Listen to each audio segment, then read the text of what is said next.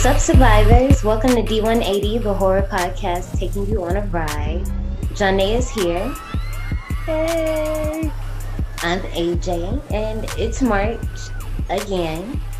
But that's okay, because it's International Women's Month. So, double kudos for all my Black women, because we get 2 months to celebrate. But also, since it's a new month, we get a new theme, and our theme is Grow Up Sis. Every Friday, we'll be dropping episodes on movies dealing with coming-of-age stories tailored to women. Of course, if you like to see the full list, you can visit our IG D180 podcast, go and give us a follow, and visit the Park Themes highlight to view our list for March. So jumping things off, we're talking Teeth. No, not the one that Chip Skylark has, but the 2007 horror comedy. Before I go on, I want to say that I picked out the movies for this month. Once we finalize them for the month, I just assigned them to whoever. So I'm going to go ahead and give this one to Janae. And I basically said that to answer her question on how she found the ride. So there you go. Y'all know I did not. So actually, I had never heard of this movie. So this is my first time watching it. Mm-hmm. And it caught me off guard. Yeah. This is my first time watching it too. I've heard of it before, but it was just something I remember seeing this available on Netflix a few years ago, but I just never, I don't know. I just never watched it until now. And Definitely caught me off guard. It is directed, produced, and written by Mitchell Lichtenstein. And it was also produced by Joyce Piperley. mm-hmm. So let's talk about Mitchell for a little second. Mm-hmm. So Mitchell started off as an actor, but then he later got into writing and director roles. So he actually first started acting in 1983, his first film. I noticed that his movies deal with gay characters. He is openly gay. Mm-hmm. But I am not a fan of his directorial debut. Initially. But we'll talk about that later. Because Teeth is Teeth his first? I'm not sure. That's what I was about to ask you. I'm not sure. Teeth, actually, it is. So let me go back and open up what I was looking at before. But Teeth is his first movie that he wrote, produced, and directed. Mm-hmm. And then came Happy Tears, and Happy Tears is a comedy with Parker Posey, love her, and Demi Moore. Yeah. And then his last one that he wrote, produced, and directed is called Angelica. And it's weird because it's kind of similar to Teeth, even though I haven't seen it, but the synopsis is similar to Teeth. Yeah. So did that one come out before or after? After. After? I wonder, was he trying to like... That's what I'm saying. I'm like, I don't really... I'm not going to find out because I'm probably not going to watch it, but... Yeah, Happy Tears was 2009. And then Angelica, 2015. That's pretty recent. Yeah, it's very recent. And so Angelica, for those if you're interested, this is the synopsis. So these doctors in Victorian London prescribe abstinence to a young couple after the life-threatening birth of their daughter. And so apparently sexual repression leads to some type of obsession, and it opens up the door to paranormal activity in their house. So it's a horror thriller. Wait. No, okay, no, I'm thinking of Veronica on Netflix. Never mind. So this one actually stars... I just looked up the art. Yeah, I'm like... Yeah. These people. So I only know the person who's on the cover. Yeah. I forget what show she was on or some movie. Mm-hmm. But she's been a lot of stuff that I've seen growing up. Her crying is annoying. You know, some people have that memorable cry face. Her memorable cry face is in my head right now. Okay. So this movie stars Jess Wexler as Don O'Keefe. Keith. Mm-hmm. Oh, I said Keith. Keith, Don O'Keefe. She was in It Chapter 2. I haven't seen that Hmm. because I Yeah, also she didn't played watch it. Audra. Yeah. Like it took me a So second to even put that together. I was like, oh, because I kept looking at her like, huh. But in my head, the only Audra is the original one. Like that's the only one I could get with. But go ahead. yeah, I didn't watch it. I don't even think I watched the very, very original It. So We'll get there at some point. I got plans for the park. Can't have a park without clowns. clowns, right? I mean, and the funny thing about it, I know people who are like really scared of clowns. Clowns don't scare me. It's just like, why would you want to watch a movie about horrible clowns? I know some good ones. Ooh, I'm gonna put you on, sister girl, because there's some good ones that's like not Pennywise, not. I'm trying to think. Is it any other one besides Pennywise? Not any other one because there are, but any other like popular ones. No, I think it's just it. But girl, I could put you on to some. Yeah, we'll get there. But Ugh. anyway, Okay, so then we have John Hensley as Brad. he's So perfectly casted John, in this. yes, Like he his is. look, his aesthetic, just everything fits for this role. Like it's just. I also don't really like him. Not like personally as a person, but he played D.A. Miller in How to Get Hmm. Away with Murder, and I Hmm. didn't like him. Wait, yeah, I'm like, I haven't seen it. I don't know if I'm ever gonna watch it, but just in case we have people that haven't seen it and they might want to watch it, let's not spoil it. Just in case he does something, you know. I just didn't like him. I mean, in a show like How to Get Away with Murder, you're rooting for the murderers, even though they're not really murderers. And D.A. Miller is the good guy, quote unquote. Yeah. Anyways, we have Hale Appleman as Toby, and this is my boo. He plays Elliot in The Magicians, and it is one of my favorite shows. So I think I don't know. I'm pretty sure. Yeah, in that show, they make a reference to teeth. They do, and I never watched it. I only saw it because I was curating social media posts for the week, and I think I'm going to use that one. And I was like, huh. I do like when, obviously, you know how Valentine kind of did it with David Boreanaz. I kind of think it's clever. You know how I am. Easy to win over. Right. And I love so when I saw him, I was like, oh, Elliot. But that's the mumble.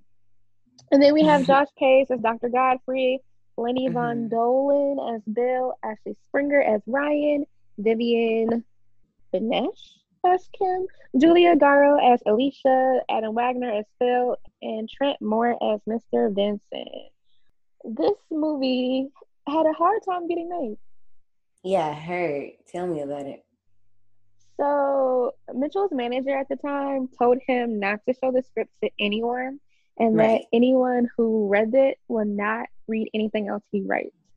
Right. And when he was asked why, he was told, well, not really he was told, but he just was like, okay, well, the movie industry is still run by men, and I guess they don't like the idea of seeing dicks get cut off. Most men don't want to see that. And it was so funny because I was talking to my boyfriend about the movie, and he was like, oh, T, I've seen that. He was like, I watched it 3 times. And I was like, why? And then he was like, it was kind of weird, but I liked it. I was like, so you like the idea of having your dick cut off? And he was like, no, you weirdo. But, anyways, that's when I didn't like it. But we'll get into that later. So, as a result of that, what he was told by his manager, Teeth was put together entirely with their own private money. So every Hmm. film studio, even European ones, turned it down. There were Right. Yeah. obstructions at every turn, from pitching to stage to production to post production. And then even when they got funding, it was still an uphill battle when it came to actually shooting the movie. Right. So they needed a hospital set, a school, and a house.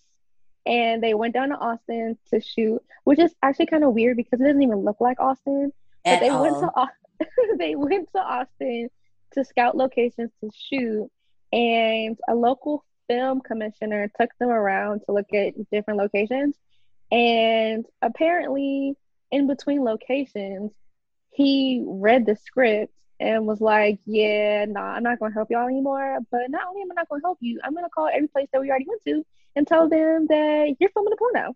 So Yeah, y'all can't shoot yeah, here. real petty. Right. But they ended up finding other locations in the city, and of course the movie was made. But it didn't even stop there because in the very Oh, beginning scene with Dawn bicycling through, there were protesters around protesting the movie while she's bicycling. Like, I'm just yep. trying to work here. So then that doesn't add to the many hurdles about of this movie. So Mhm. now they want to remake Teeth, but make it into like a TV drama. Yeah, I heard. And But that they're does not still work. getting rejected at every turn. But I mean, besides then, and I know that the creators behind it, like they have this reason, but I'm like, still, this does not work on so many levels. And it's not even from like a sensitivity thing. And I'll talk about that later because honestly, I'm not going to get into it, but I am going to start by saying I wouldn't mind this movie being remade.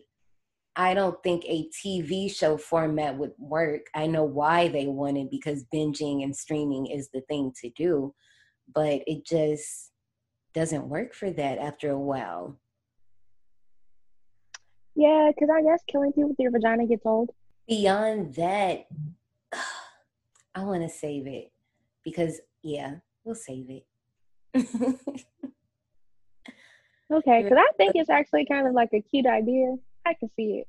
We'll get, yeah, I have plenty to say about it, but One more thing.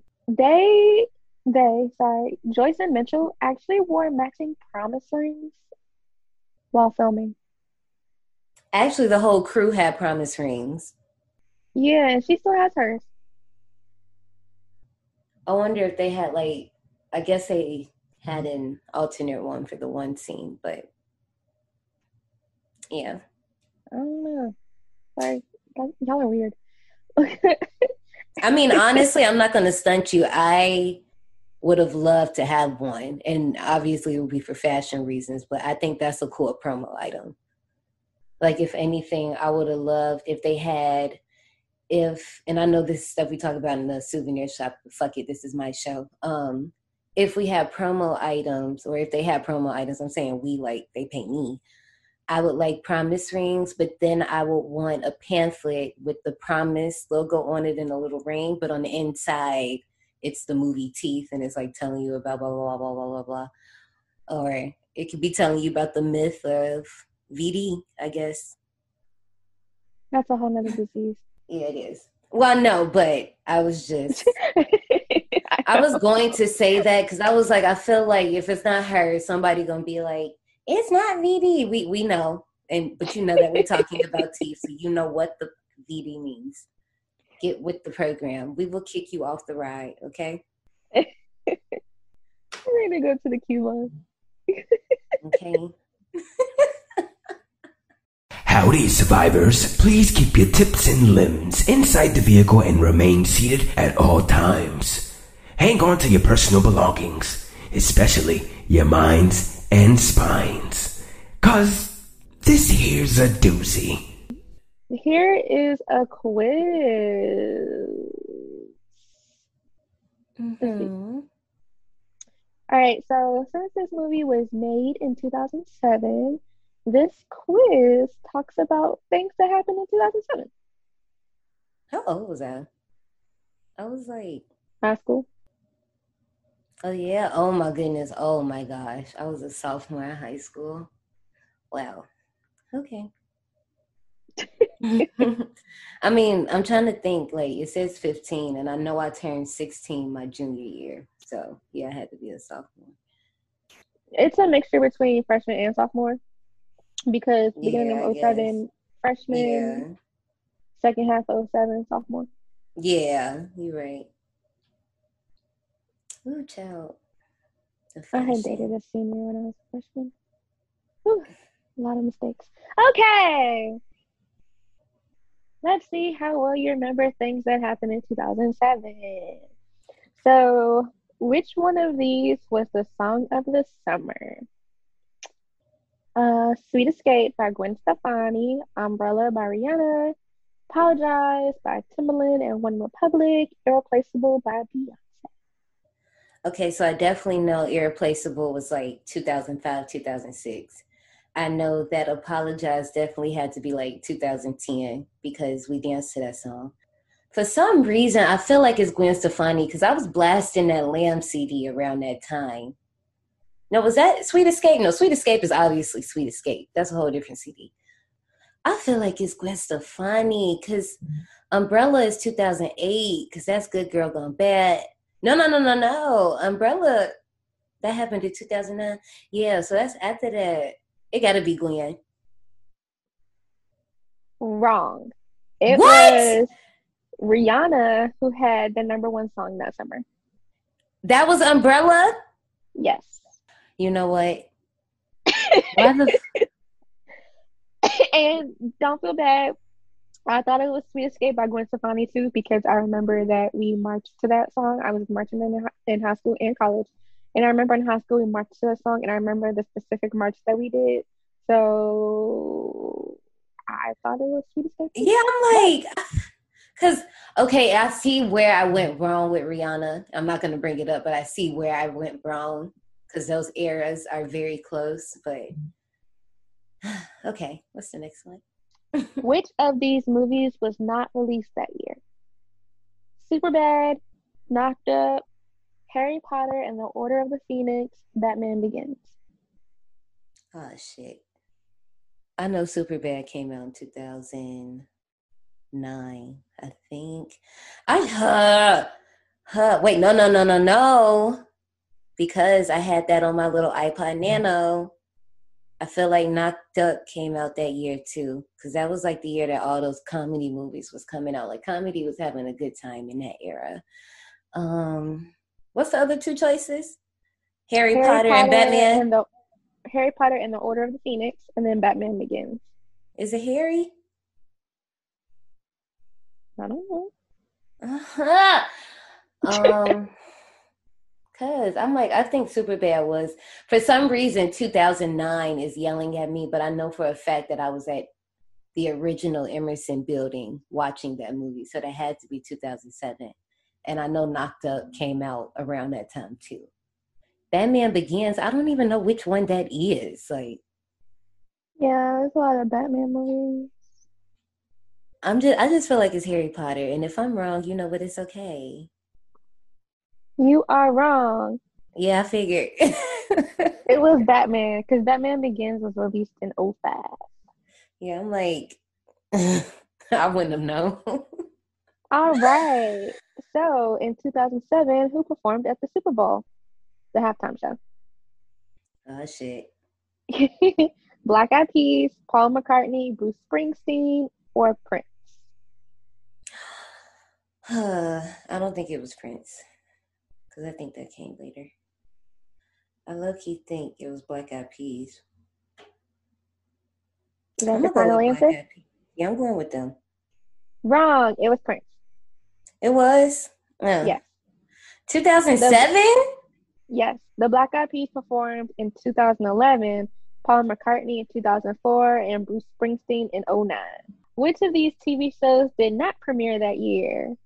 We have Parks and Rec, Mad Men, Keeping Up with the Kardashians, and Gossip Girl. Madman. It was Parks and Recreation. Uh, yeah. That came out in '09. And then, which of these moments did not happen that year? Drew Carey took over host as The Price is Right. Ellen DeGeneres replaced Paula Abdul on American Idol. Paris Hilton was sentenced to 45 days in jail for violating the terms of her probation. And then the Spice Girls announced that they were reuniting. First of all, that second one happened. I don't think that happened.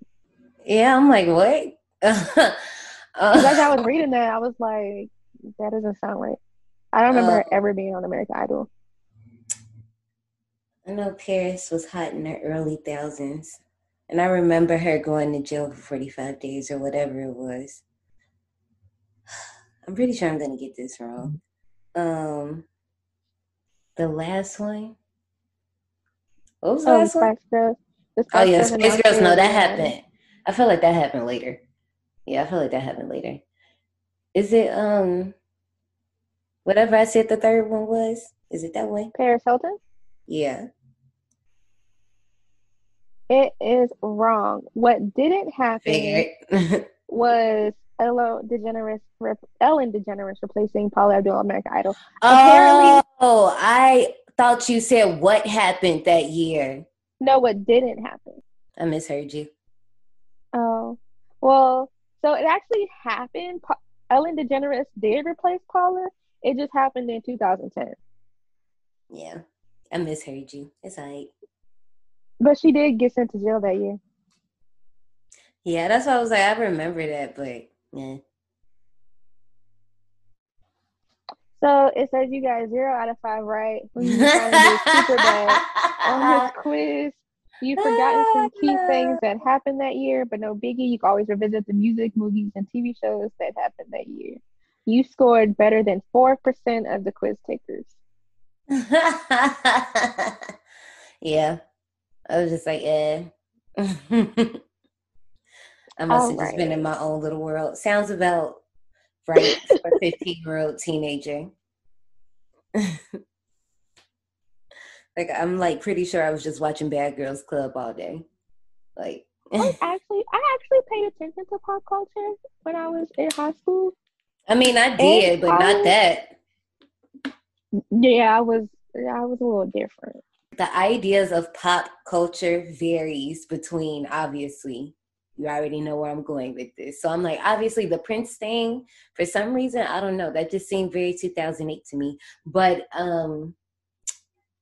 yeah, the rest of that, it was giving MTV, VH1, even though I used to jam to them in the morning. That was not my regular life. I was very much BET.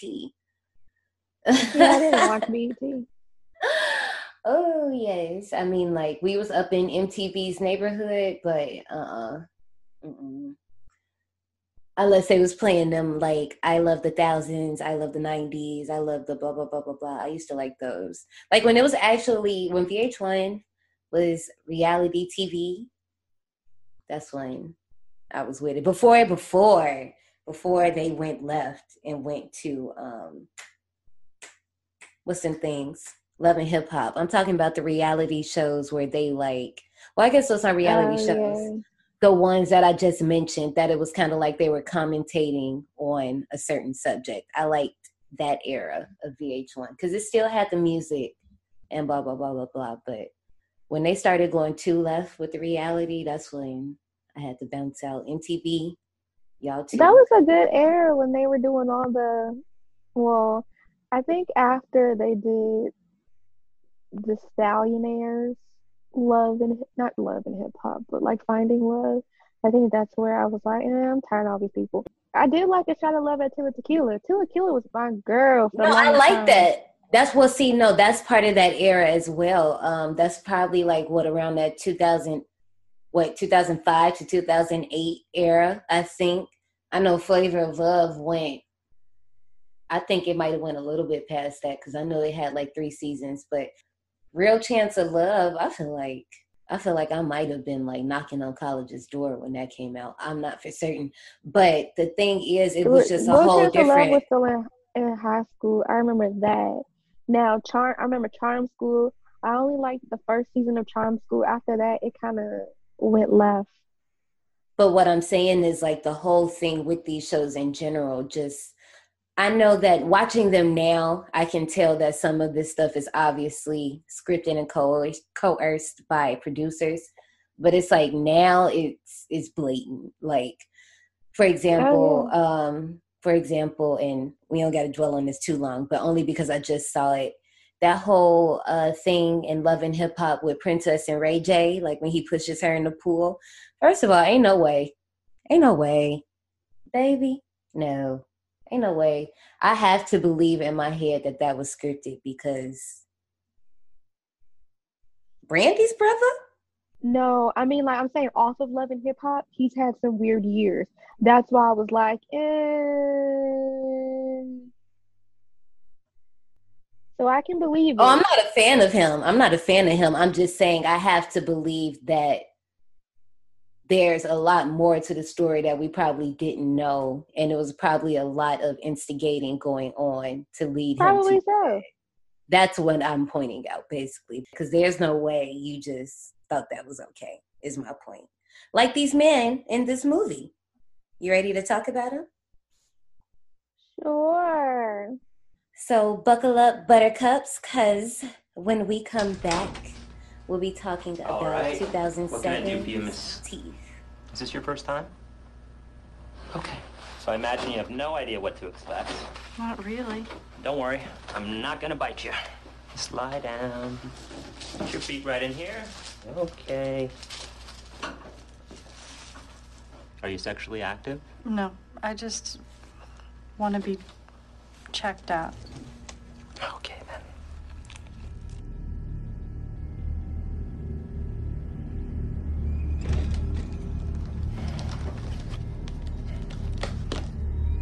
I think there might be something weird going on inside.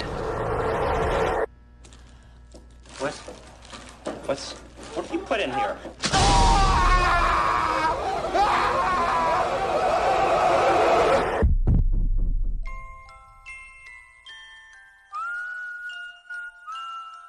There is something inside of me that's lethal.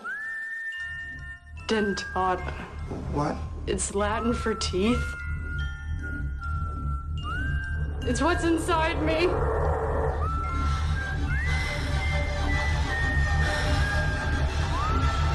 Are you afraid?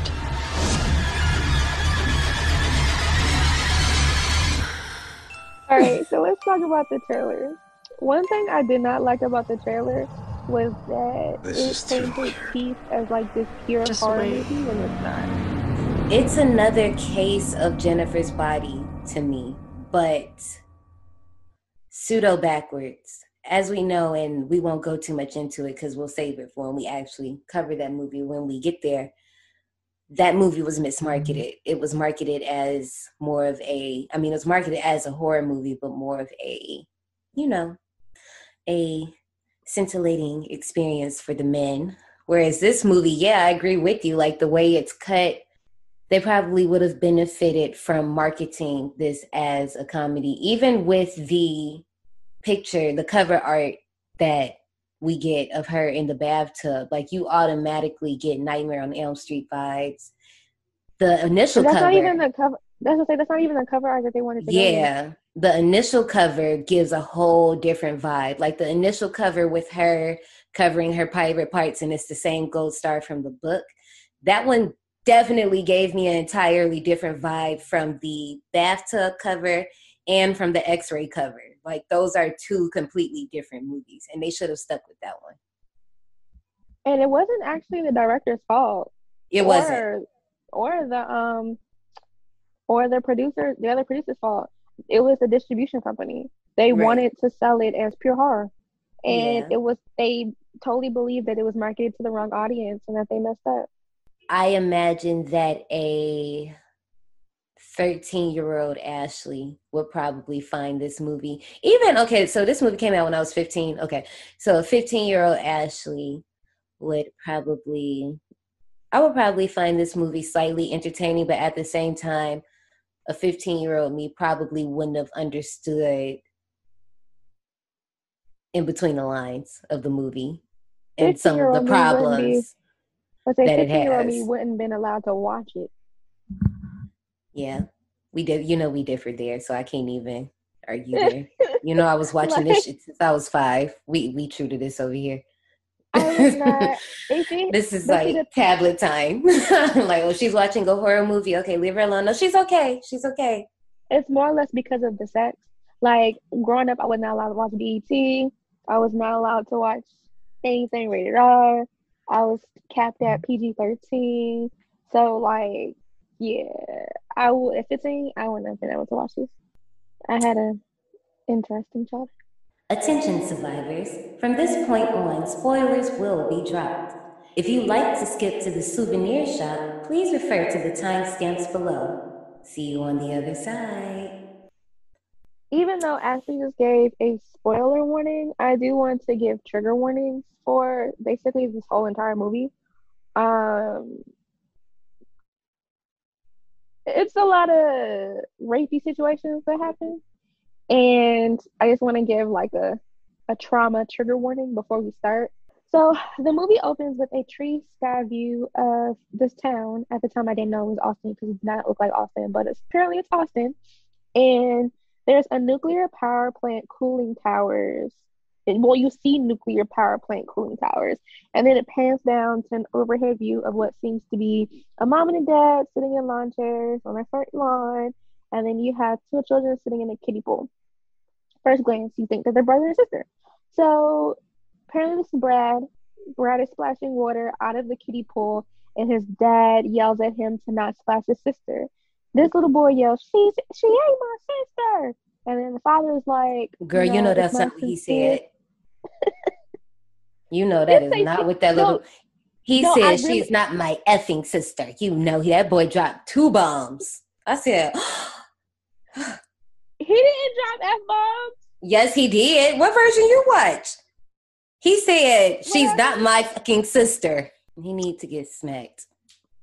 Well, I mean, if he got smacked when he was a child, he wouldn't turn out the way he did. But anyways, Bill, after he said that, Bill was about to get up and whip that ass, but the little girl's mom, didn't know her name at the time, tells him to give the kid a break, and then, it shoots back to the pool, and it appears that Brad pulls down his swimming trunks, because then you get a close-up shot of Dawn's face as she's looking down at Brad's lap.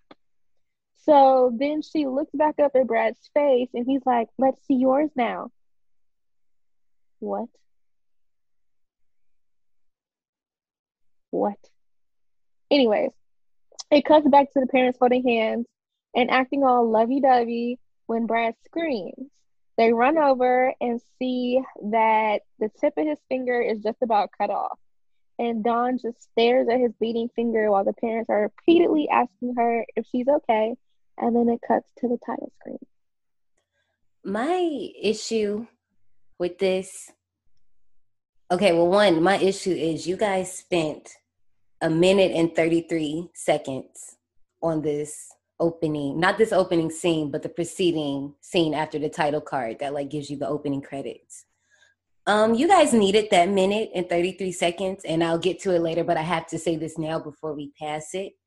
At that age, I have to believe, I think Don is 4, Brad is what? He has to be like 6. He can't be that much older than her, but I cannot believe that he actually didn't say anything. I mean, obviously we see this happen again with a different character, but it's obvious why he doesn't say what happened. But a 6-year-old, I feel like a 6-year-old would say, she bit me. Well, if she really bit him, then yes, he would have said she bit me. But clearly, by the time they got over to the pool, his pants was on. I don't really think he pulled his pants down. I just think, like, you know how they're little kids, but I'm not talking about little kids. I just feel like you can expose yourself. All you got to do is just open it. Like, yes, but the way that he kind of like, it looked like he shifted himself. You know how like if you're sitting down and you just pull your pants down, if you're sitting in the bed, you just kind of like lift up your torso to pull down your pants. I mean, you know, they boys, they got a little, we just got this. They got more, they got a tuck and move shit. So maybe that's, I mean, I know he's a child and yeah, I don't want to talk about that, but yeah. Yeah, so I don't know. Actually, from true crime, but just saying it from true crime references, when apparently when stuff happens to kids, they don't really, I don't know, there's something in you that knows something is wrong, so they don't really go back and say anything. So if something was happening to Brad and he just decided to do it to Dawn, I don't know. I watch a lot of true crime. But there is a long ass intro credit scene and it's a bunch of microbes.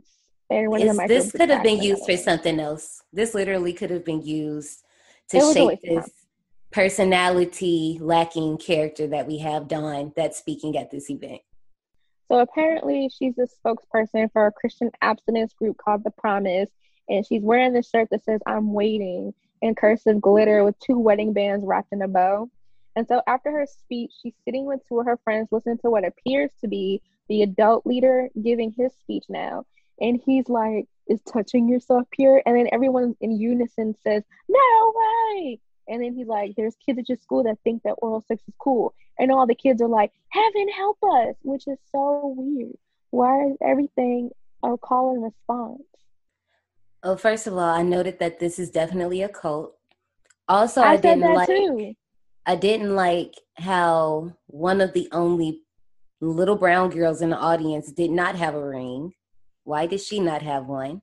Well, probably because what happens later on. She might have been just there, taking Okay, in well, the scene. you need to put all those people together. Don't be having them just lost in the mix. Like that is not how you get me to join your organization. Don't make me feel, well, I guess, yeah, it kind of does work because I feel like, oh, damn, I need to be blah, blah, blah, blah, blah. But no, don't do that. Especially not don't do that to us. The other thing, when Dawn was talking about, guys, are you going to give it to the first girl that just stepped out of a music video? Yes. What do you mean? Yes. This is proven. Yes. That aged very badly, but I digress.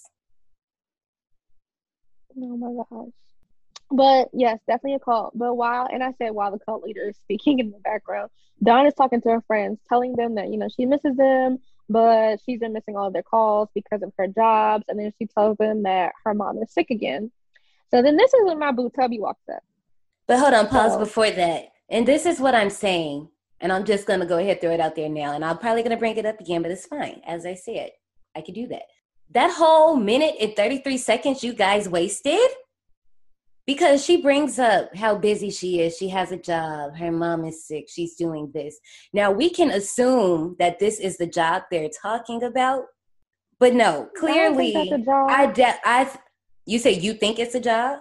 No, I said I don't think that's a job. Okay, yes, and that's my point. Why not? Why couldn't they? It seems like somebody was just like, okay, well, what do teens do? Okay, they hang out and they do this. So that opening scene, I'm saying, we could have gave her a little bit more personality. Like, we probably could have seen her leaving a job on the way to the speaking event. And then, maybe she calls her dad on the way there to check on her mom or something like that. So, yeah, we would be like, okay, yeah, she is doing a lot and blah, blah, blah, blah, blah. But it's just so flat. Like, it's so carbon copy character. Oh, no. Okay. So then my boo Tubby walks up. The 2 friends introduce him to Dawn, and then that's when we get that weird love at first sight music that plays while the screen pans to both of their faces individually. However, Dawn's face during this looked creepy as fuck. She has a social issue. So Phil tells Phil tells Dawn that him and Toby were best friends growing up, and he starts school with them tomorrow. They both say Dawn and Toby both say hi to each other and act awkward. Like, then they laugh awkwardly and then they turn away from each other. So then Toby says that he hears there's going to be 27 pledges that night. Insert eye roll here. And they're like, "No way, phenomenal." And then when he says this, Don's eyes dart to his hand, and we see that he has on a purity ring, but it's also kind of like a crotch shot too, because his hand is right by his crotch. Right. So then Toby tells Dawn that the pledges are joining because of her. She nervously laughs and says she doesn't know while looking down at her purity ring and fidgeting. So then he tells her that people related to what she said, but especially the way that she said it. And then you get like a close up of his face and he looks like he's flirting with her. And then you see her face and she looks constipated. That's because, well, I mean, we know this now, but like this is dang near like that first boy interested in you encounter. It's kind of weird because in her head, it's like, oh, okay, I'm starting to feel these feelings and I know I'm not supposed to. Like, this is kind of weird. But I would have liked to expand on that a little bit more. I'm going to keep arguing with this movie, but it's fine. And it's funny because the details at the end are going to be so shocking, but let's just keep going. It cuts to Dawn riding her bike home, humming, And the music while she's doing this reminds me of Edward Scissorhands a little bit. Reminds you of who? Oh, I'm sorry. I had just misheard you. Yes. Love that movie. Anyways, Dawn walks in the house and goes straight to her mom. She hops on the bed and her mom asks her about the event that she just spoke at. And Dawn's like, oh, yeah, it's great. Yada, yada, yada. Her dad walks in, asks about it too. And she's like, yeah, it was great. They had food, blah, blah, blah, blah, blah. So he hands the mom some tea and then she tells her, you're kind of warm. And then this is when Dawn shoots up because she was laying on her. And she shoots up and she's like, have you had any pain today? And her mom's like, let's talk about some young people stuff. So then Dawn tells her friends Gwen and Phil say hi. And they're like, oh, they're so adorable. They have wills of iron. And then when she says that she's taking a horse pill, tells Dawn that, things were a little different growing up while laughing with the dad. And then that's when Dawn gets that constipated look again. And then she kind of was disgusted a little bit. And then she said, but it is different now. So then, her dad kind of reassures her that they're not complaining and that she's a blessing. And then as soon as they said that, heavy metal abruptly interrupts their cute bonding moment. Dawn covers her ears and lays her head back on her mom's lap. And then the mom's like, both of our children are blessings. The shade. Yeah. So we cut to Dawn in the bathroom brushing her teeth. When she bends over, we see someone stand up in the shower behind her. But mind you, this is one of those like frosted glass sliding door showers. So if you're really not paying attention, you won't notice that someone is there. So she stands back up, lets down her hair in the mirrors, begins to unbutton her muumuu, such a muumuu, while walking towards the shower. And when she slid the glass door open, Brad makes like that fake monster noise while walking like Frankenstein, like "Arr!" And then she screams, yells Brad while running out the bathroom. He's like, I got you, bitch. I got you so good. So we cut to Dawn in her room decorating a shirt when she's interrupted by what sounds like someone throwing rocks at her window. Come to find out it's actually not rocks. It's Brad shooting a BB gun at their shared wall while smoking a cigarette with heavy metal blasting. And then she puts earplugs in her ears to block out the noise. So the next day, she's biking to school humming again. It's actually gloomy outside, but there's this ethereal fairy tale music playing, like she's in La La Land. And as she's parking her bike, this one kid is telling his friend, which turns out to be Ryan, there she is, make your move set. As Dawn is locking up her bike, a car starts and rap music starts playing, and she looks disturbed for a second, collects herself, then stands up and turns around all preppy and starts walking to the door like she's the shit and the most popular girl in school. I'm really curious as to why they picked this song because it drops an N-bomb and I'm just like, okay. Oh. So I guess that's what we doing. All right. I mean, it works because in the grand scheme of the character, and this is one thing I can admit that they do well, she obviously, just like our parents, when they hear songs that have too many cuss words or, whatever type of words they don't find too pleasing, they say something, but she acts the same way because when she hears it, she makes that face. But I'm just like, dang, did we have to pick that song? Like, or that part of the song? It couldn't be okay, it's cool. But so she's walking towards the school holding the straps in her backpack like a nerd, and then you hear a girl mock the shirt that she's wearing because the shirt says love is worth waiting for, but then you hear the girl say love is worth waiting for. But then Dawn smiles and smooths out her shirt like, yeah, I'm cute. But then this guy walks behind her and is like, wait, yeah, I'll wait for a bitch to get her panties off. And then at the same time, behind the dude, this another girl is like, I'd have to wait too if I was dressed like that. And then two guys like jump in front of her and it's like, what kind of soda you got? We got cherries. Pop that cherry. And then pop soda cans up in her face. Yeah. And at this point, her face is all confused and traumatized, but she's still walking through like, I got this. So one of the dudes who sprays the soda, the one on the right, that is my boo, Nathan Parsons. So total fangirl moment. He played Jackson in the originals. I love the originals, and that's another one of my favorite shows. And he's also in this show called Roswell, New Mexico on CW. I heard it sucks, but I might go back and watch it just because I love his face. Sorry. So Ryan was looking super enthusiastic and was about to ask her how her summer was, but then his friend shoved him across her path and he ends up falling. And then she stops, looks confused as fuck again, and then this is when we see Toby standing at the door looking sorry for her. So she parks up and waves and greets him, and then Gwen and Phil are standing there with him as well. And she's like, quite a welcome. And then the boy who got shoved, Ryan, got mad that his friend ruined his shot to hit on Dawn. So now we're moving on to sex ed. Yay! They just wrapped up penis talk and now have to move on to talking about vaginas. And the sex ed teacher can't even say vagina. Right. So Dawn is sitting there sketching wedding dresses, and Toby is staring at the back of her. So back to the sex ed class. All of the books have this big ass gold sticker covering a detailed diagram of a vagina. And apparently the school board concealed this diagram, but yet y'all let everyone see a detailed diagram of the penis. Okay. Two. So now, huh? Two of them at that. Right. So now all the kids are trying to rip the sticker off the diagram because they're confused. And they all end up ripping the page instead because I guess these are some heavy duty industrial stickers.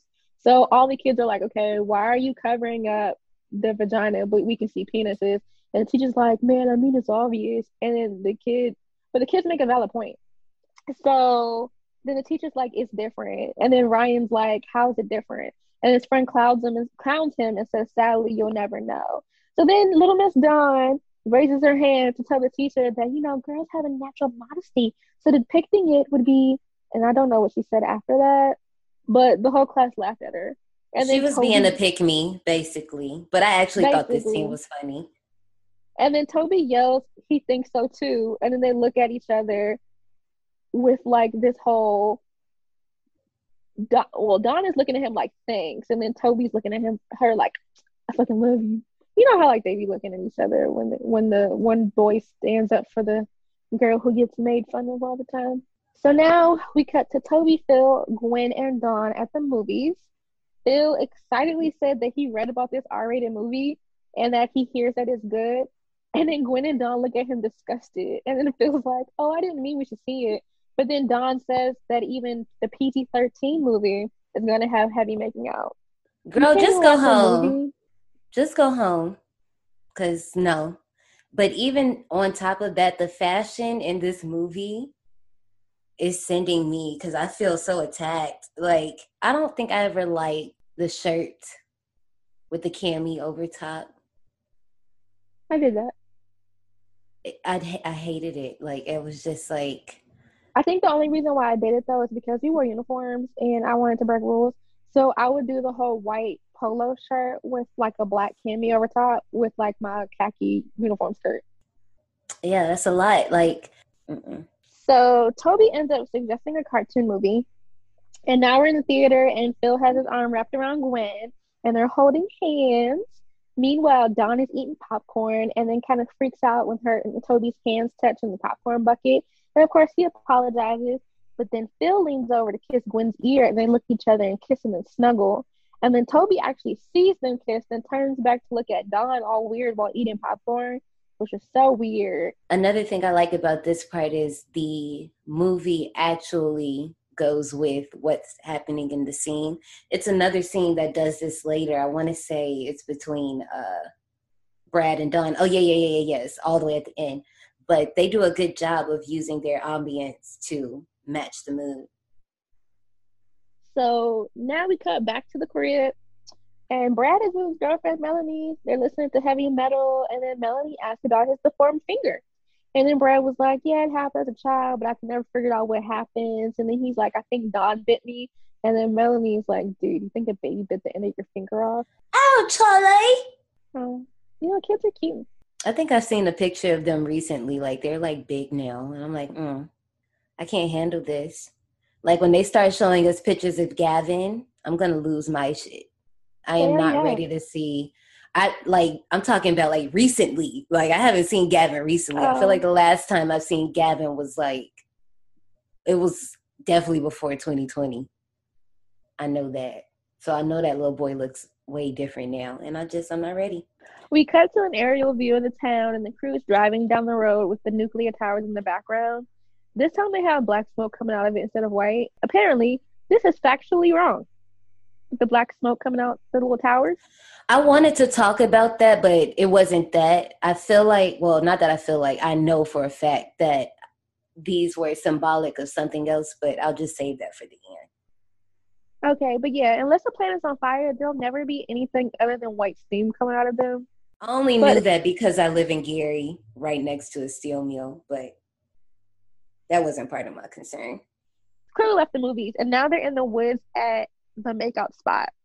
And it's apparently only a makeout spot at night.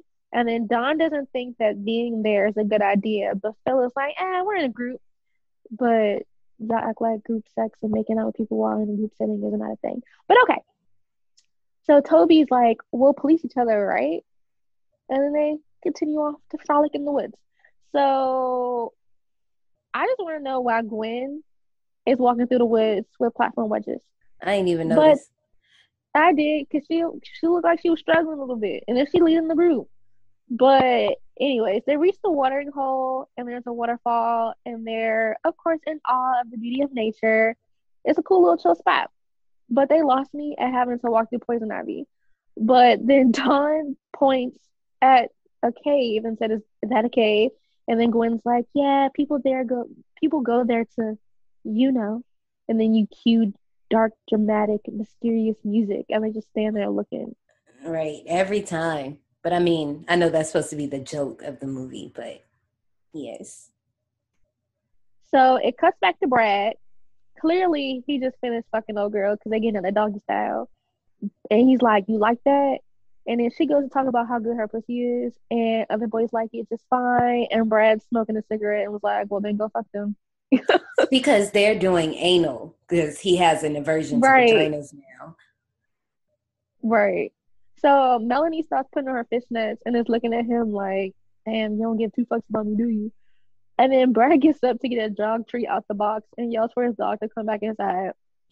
Brad hops back in the bed to cuddle with Melanie, kind of, but then he takes a dog treat and starts like slowly moving around her mouth, like he's trying to like engage in foreplay with her. He tries sticking it in her mouth seductively, and he looks turned on, and she looks disgusted. I And then she said opens her return mouth. of the kink. Return of the kink. She opens her mouth to tell him and knock it off, and then that's when he shoves the dog treat in her mouth. I know his room got a stink. I know his room smell like sweat, dog, and probably old Fritos. Yeah. And outside with a hint of outside. Like I know his room stink. I mean, the door kind of stays open. It's probably like a whiff of dog poo too. Like, ooh, child, ooh, gosh. Hot dog water. So now we're back at the woods with the crew, and Dawn is telling Toby that she's always wanted to wait until marriage to have sex. Toby's like, so no one's ever even touched it? And then Dawn's like, absolutely not. And then asks why. And then Toby's like, I'm a virgin. And then Dawn tells him, that's great. And then he's like, in his eyes, basically saying in God's eyes. And then Dawn looks at him like, bit what? And then she's like, oh.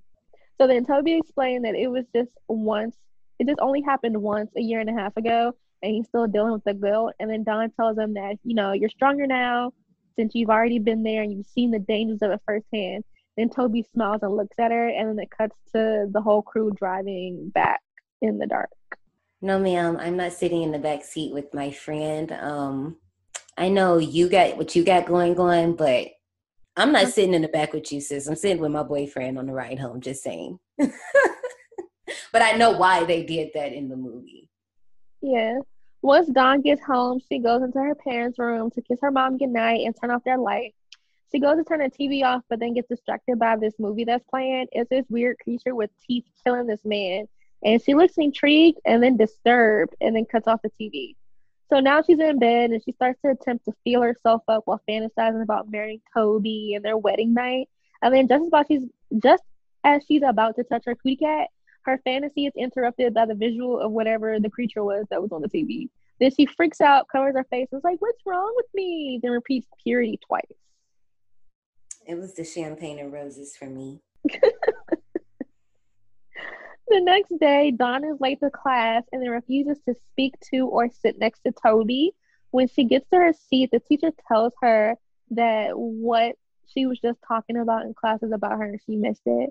And basically, the teacher was explaining how a rattlesnake evolved to save itself and was talking about mutations and adaptations and all that stuff. So we cut to the boys' locker room. Naked boys, ass cheeks, peen shots, you name it. And It's Toby's phone. basically It's basically the opening scene of Carrie, but with boys. Ugh.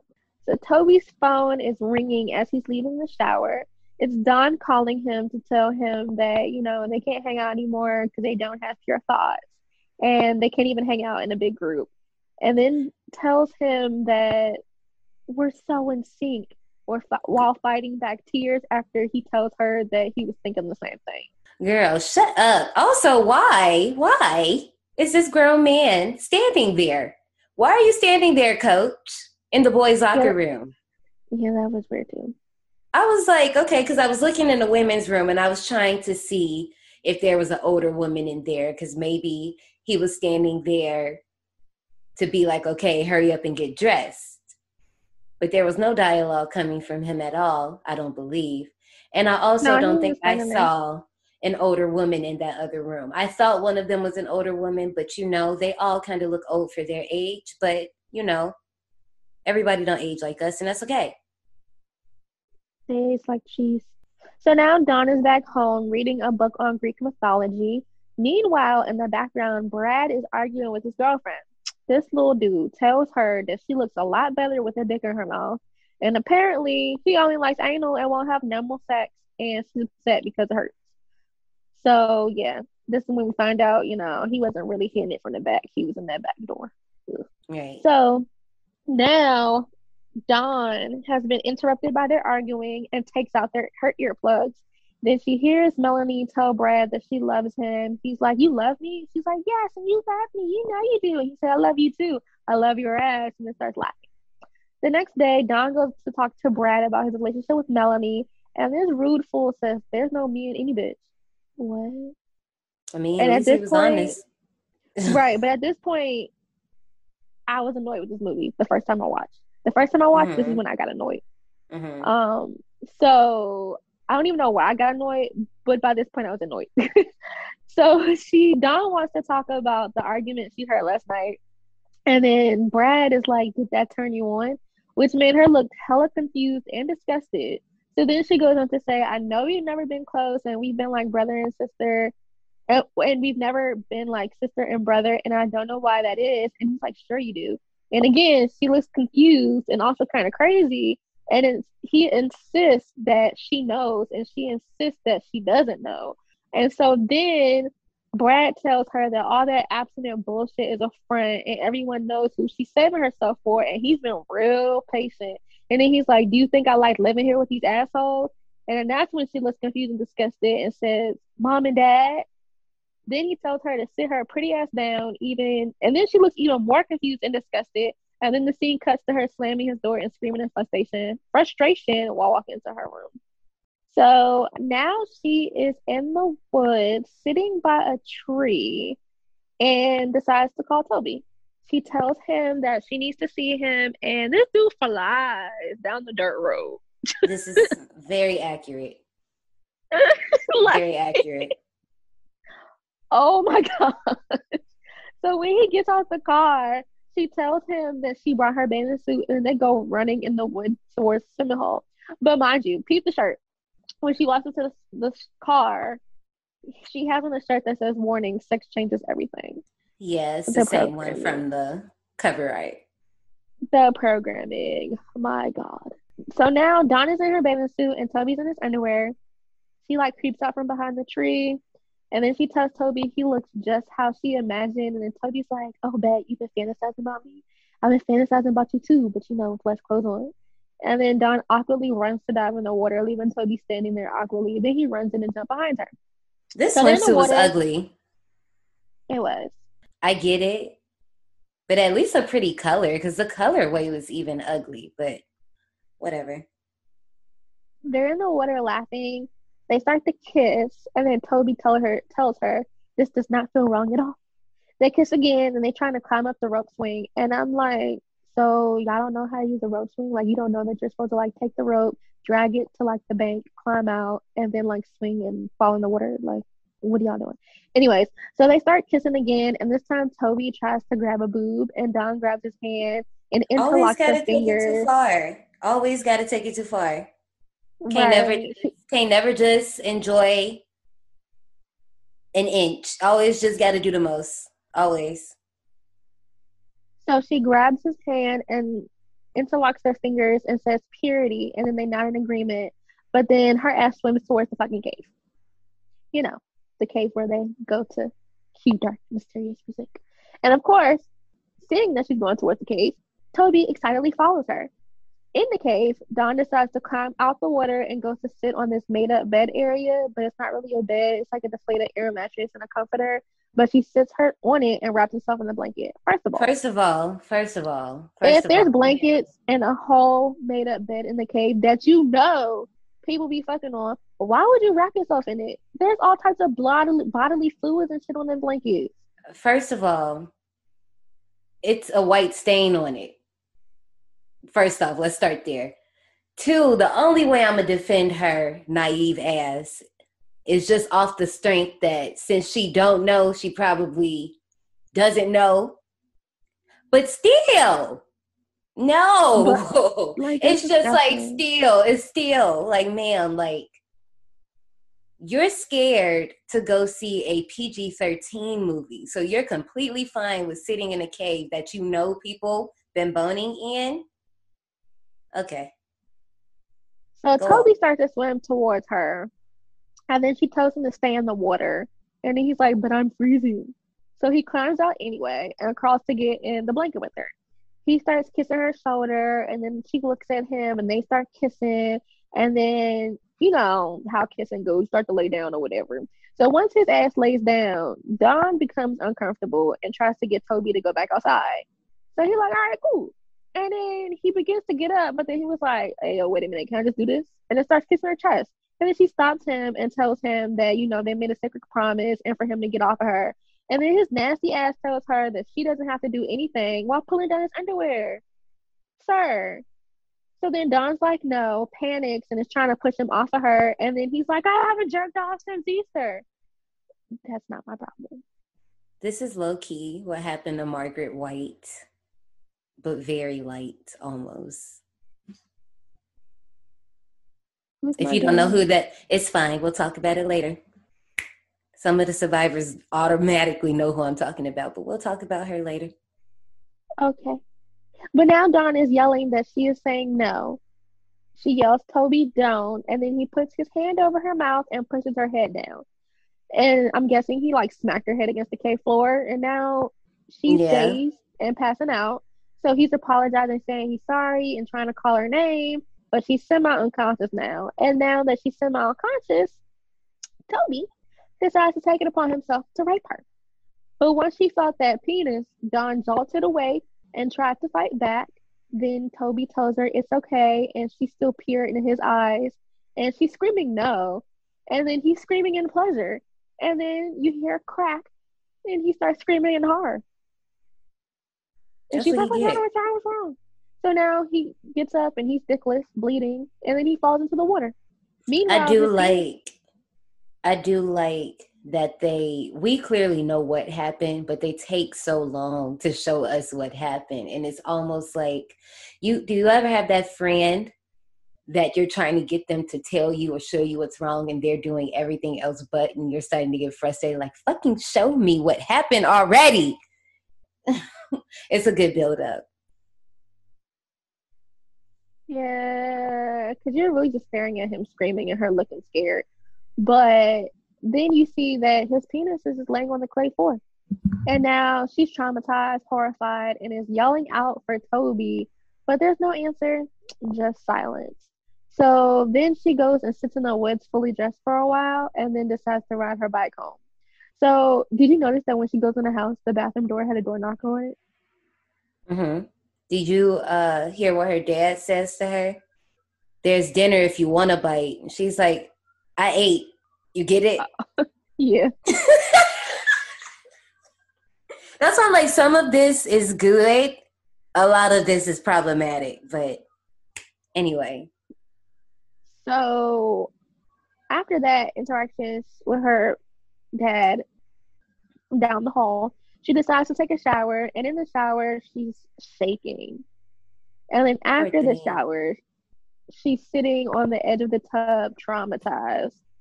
And then later in bed, she replaced Toby screaming in horror in her head, and then she sheds a tear. Then I'm guessing this is the next morning, but or it's still that night, but she decides to rip all of her wedding dress sketches off of the wall. And then Mm-hmm. meanwhile, Brad is shown laying in his bed, sucking on that bit off finger. Yeah, that's the same night. So Poor thing.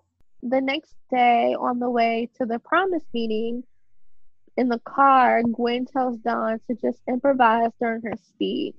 And Phil's like, yeah, you'll be fine. But she wasn't really listening. So then Phil's like, Right. Toby will be there. And then this is when Dawn gets surprised and asks if she's seen him. And then Phil's like, he said he wanted to come. And Dawn was like, well, when? And he's like, a couple of days ago. But he wanted to support you, but not if it would make you nervous. So at the meeting, the kids cheer her on and she comes on stage. But this time she's dazed and confused and more flat than she was the first time she gave the speech. And so then she's like, Mr. Vincent asked me to speak to you today. Purity, yes! So creepy. Then she's like, yesterday I was pure. And then the crowd was like, she will be called a woman because she was taken out of man. And it's weird because they're all emotionless.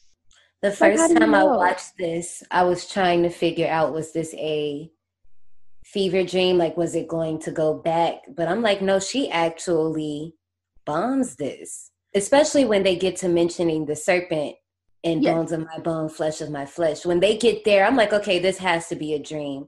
But no, like, the No. connotator comes on stage and takes her off. And I'm like, oh, okay, no, that really happened. She really, okay.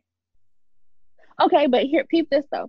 So she did fumble through the speech, and then that's when she talks about Adam being inside. Is it the Adam inside? And then they're like, Mm-hmm. okay, born my bone, flesh my flesh.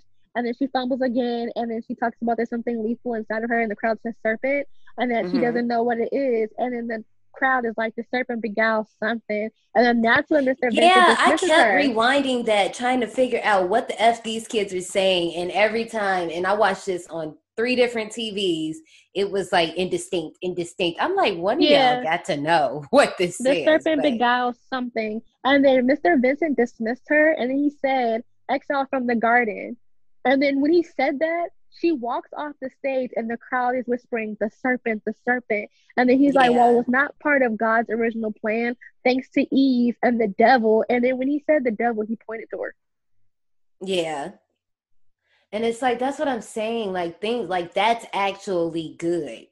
And with it not being a fever dream or something she just imagined in her head, that makes it better. But then you got everything else that's going on in this damn movie. And I'm yeah, trying to figure out, like, I just want to know, why is everybody talking in unison? And how do y'all know what y'all supposed to be responding to? Y'all creepy as hell. I told you it's a cult. Anyways, It's a cult. it is. Like, I'm After not that like, meeting, I was going to say, I know there are people that really do practice abstinence. And no, I'm not saying you guys are in a cult. This no, promise, this is this a is a cult. call. Yes, yes. Because it's like all that it's a lot of programming. And the way they were acting, ugh. Anyway, after the Before you meeting, go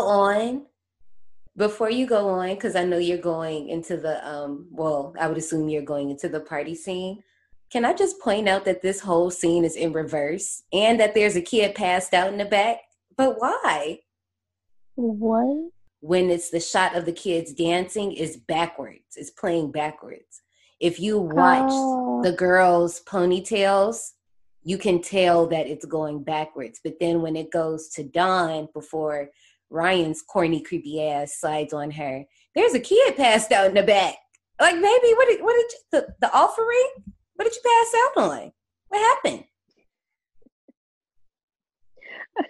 I did see the kids though. Yeah, I was like, and then because at the first time I watched it, I ain't think too much of it. But the second time I watched it, I was like, wait. This is not that type of party. Why are you passed out back there? Yeah, that's so weird. So after the meeting, there's a little dance that's happening. I'm guessing it's at the same venue. And Dawn is sitting there looking dazed and confused and alone. So Ryan literally slides on her, like literally slides up on her, and is confused as to why, and she's confused and asks why he's there. but she doesn't really care. She's just like, yeah, did you drive? Let's go. Because he was actually there to support her. And then as he's dropping her off, he asked her out, and she said, "That's funny." And then said it's not him. And then he was like, it's not a big deal. But that boy was feeling rejected when he drove off because Small dick energy. Small dick energy. Boy, just go home. Cause that's why you got your ass whooped. That's why you got your ass beat. Cause first of but all, I in was nobody's laughing neighborhood is you about to bust a U-turn, come ring my doorbell and bang on my door like that. I'm glad Brad did what he did. And I like that he was like, if you want some more, you can come and see us again, yeah? And then just walked off, as you should. Cause no, it's just like Dark and the Wicked when the fake priest was banging on their door at 3 a.m. He should have got his ass whooped, but that was a demon, so we wasn't gonna do nothing. But Ryan, you can get touched, boo, as you did. at first I was feeling bad for him because I was like, damn, that sucks. But that was the fakest punch I have ever seen in my life. It was a nice little makeup effect later. But anyway, Dawn goes back to the swimming hole and sees that Toby's car is still there. She swims to the cave and then screams in horror when she sees a crab crawling on Toby's penis. First of all, she was in a rush. She really had all her clothes on, and I'm like, Yeah, she jumped in with all her clothes. okay, so you gonna sit there and wait for your clothes to dry is what you're telling me. Well, I guess you rode a bike, so you do get free wind service, but still, no. So after seeing this, she goes to the top of the cliff and drops her purity ring off. It's kind of sad. Did you think it was funny, or did you catch the joke that his little piece of dick was getting pinched by crabs? Like he had crabs? Yeah. Yeah. She goes home and soaks the page in the book that had the sticker on it in the bathroom sink so that the sticker can be removed. Okay, but how the ink don't run? Mm. Because I'm pretty sure there were times that I messed up some of them books and that ink ran. So I'm just curious because I know they ain't got no laminated pages. I know that. So when she gets the sticker off and she sees the diagram, she looks confused and slides the page out the water to look at it like for real, like up close and personal. So then she goes on her laptop and researches vaginal mutations and realizes, excuse me. Okay, so then she goes against her laptop and researches vaginal mutations and realizes she may have vagina dentata. It's basically a myth of a toothed vagina where a man must do battle with the creature and break her power. And this is all too much for little Miss Dawn, and she can no longer look at this clay doll with teeth where a vagina should be. So then she decides to ride her bike to the gynecologist to find out what's happening to her. I like this little scene. When she's riding her bike, it's so much, as you would say, it's so much programming going on because we see a billboard that has a girl on it, and we can assume what it's for. But across her boobs, it says perfect. But then on the other side of the screen, I don't know what type of restaurant it is, but it's a restaurant. And it says, get your banana split for 99 cents today. Like, just little shit like that is funny to me. I love it. That was brilliant.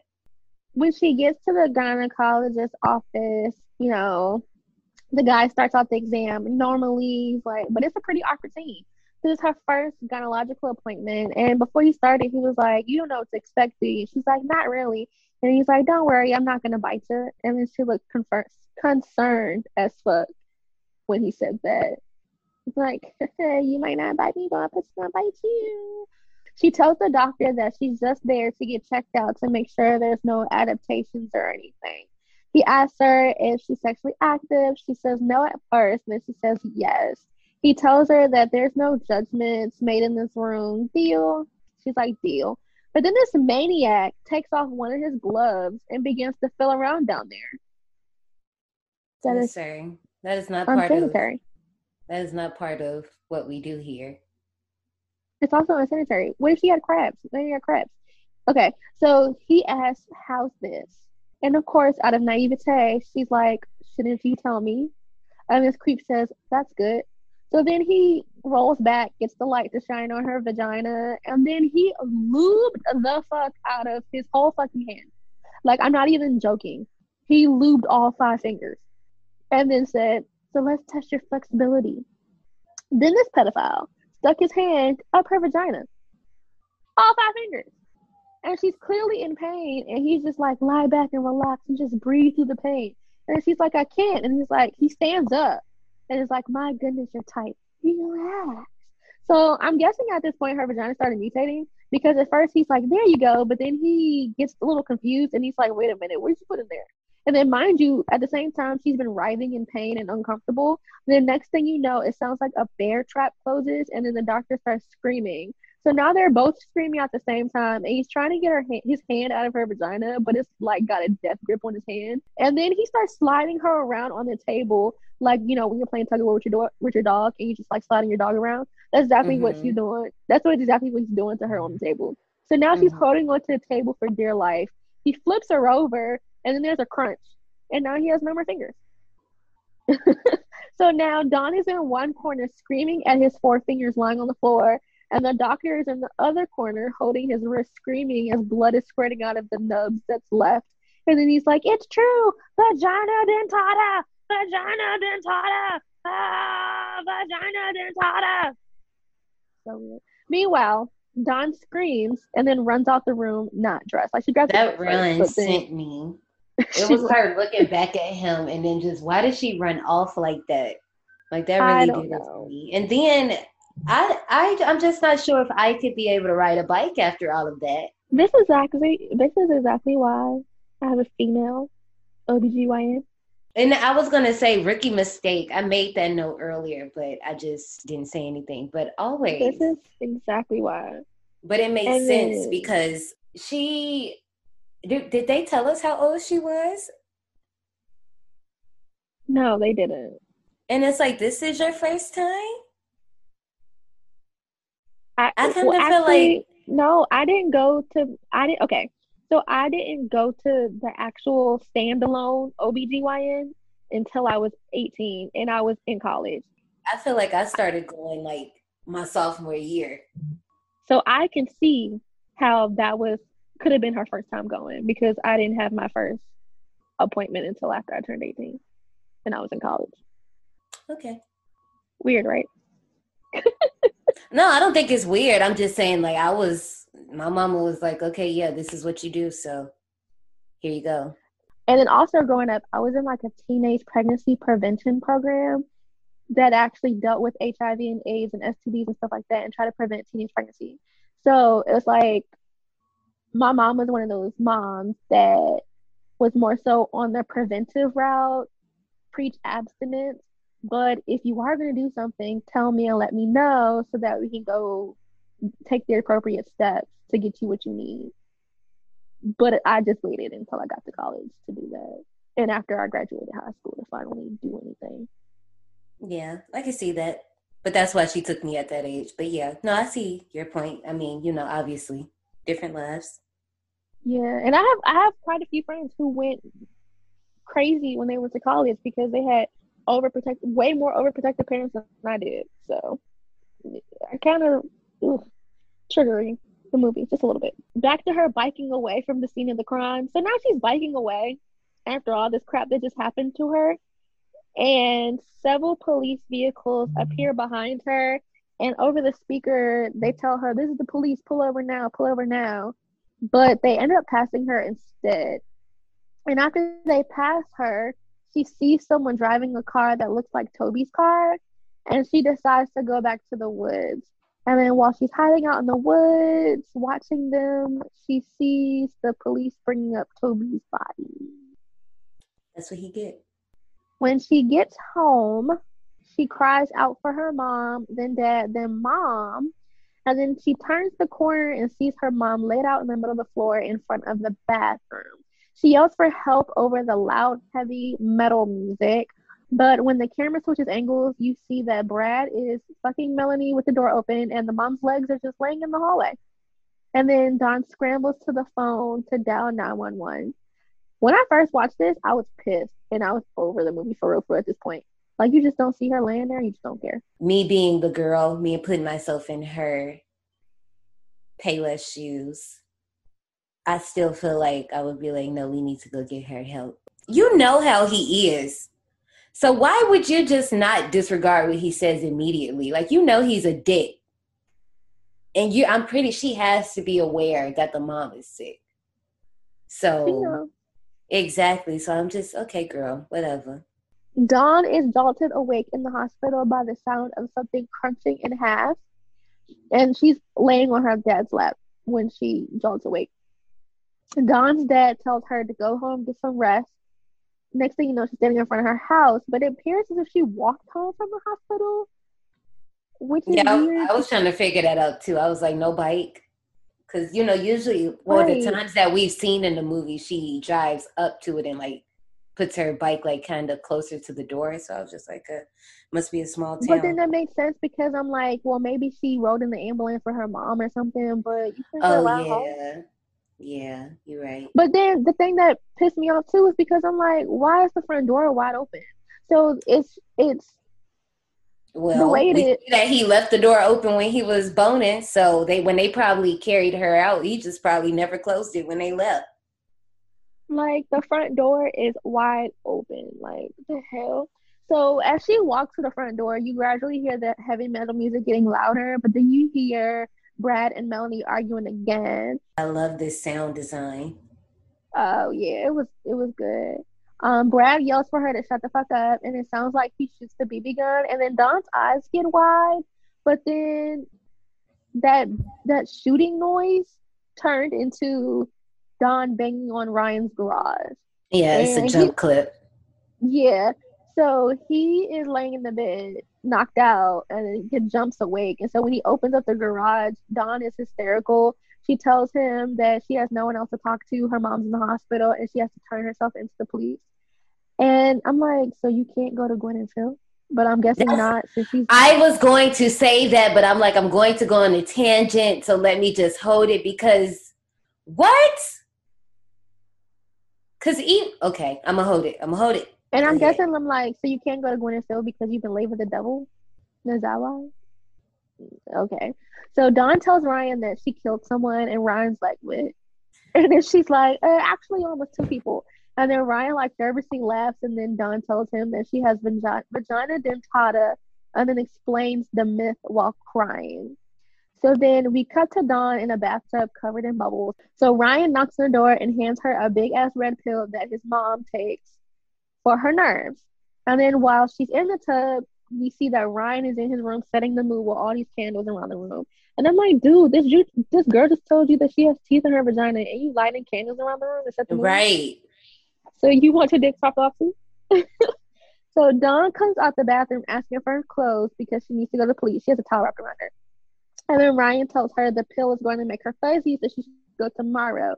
And then Dawn insists that she has to confess. But then he's like, but you want them to take you seriously, don't you? So then he sits her down in the bed and pops champagne and then pours them both a glass. So Ryan poses a toast, and then apparently this touches Dawn. So she touched his beat up face, which we know is because of Brad.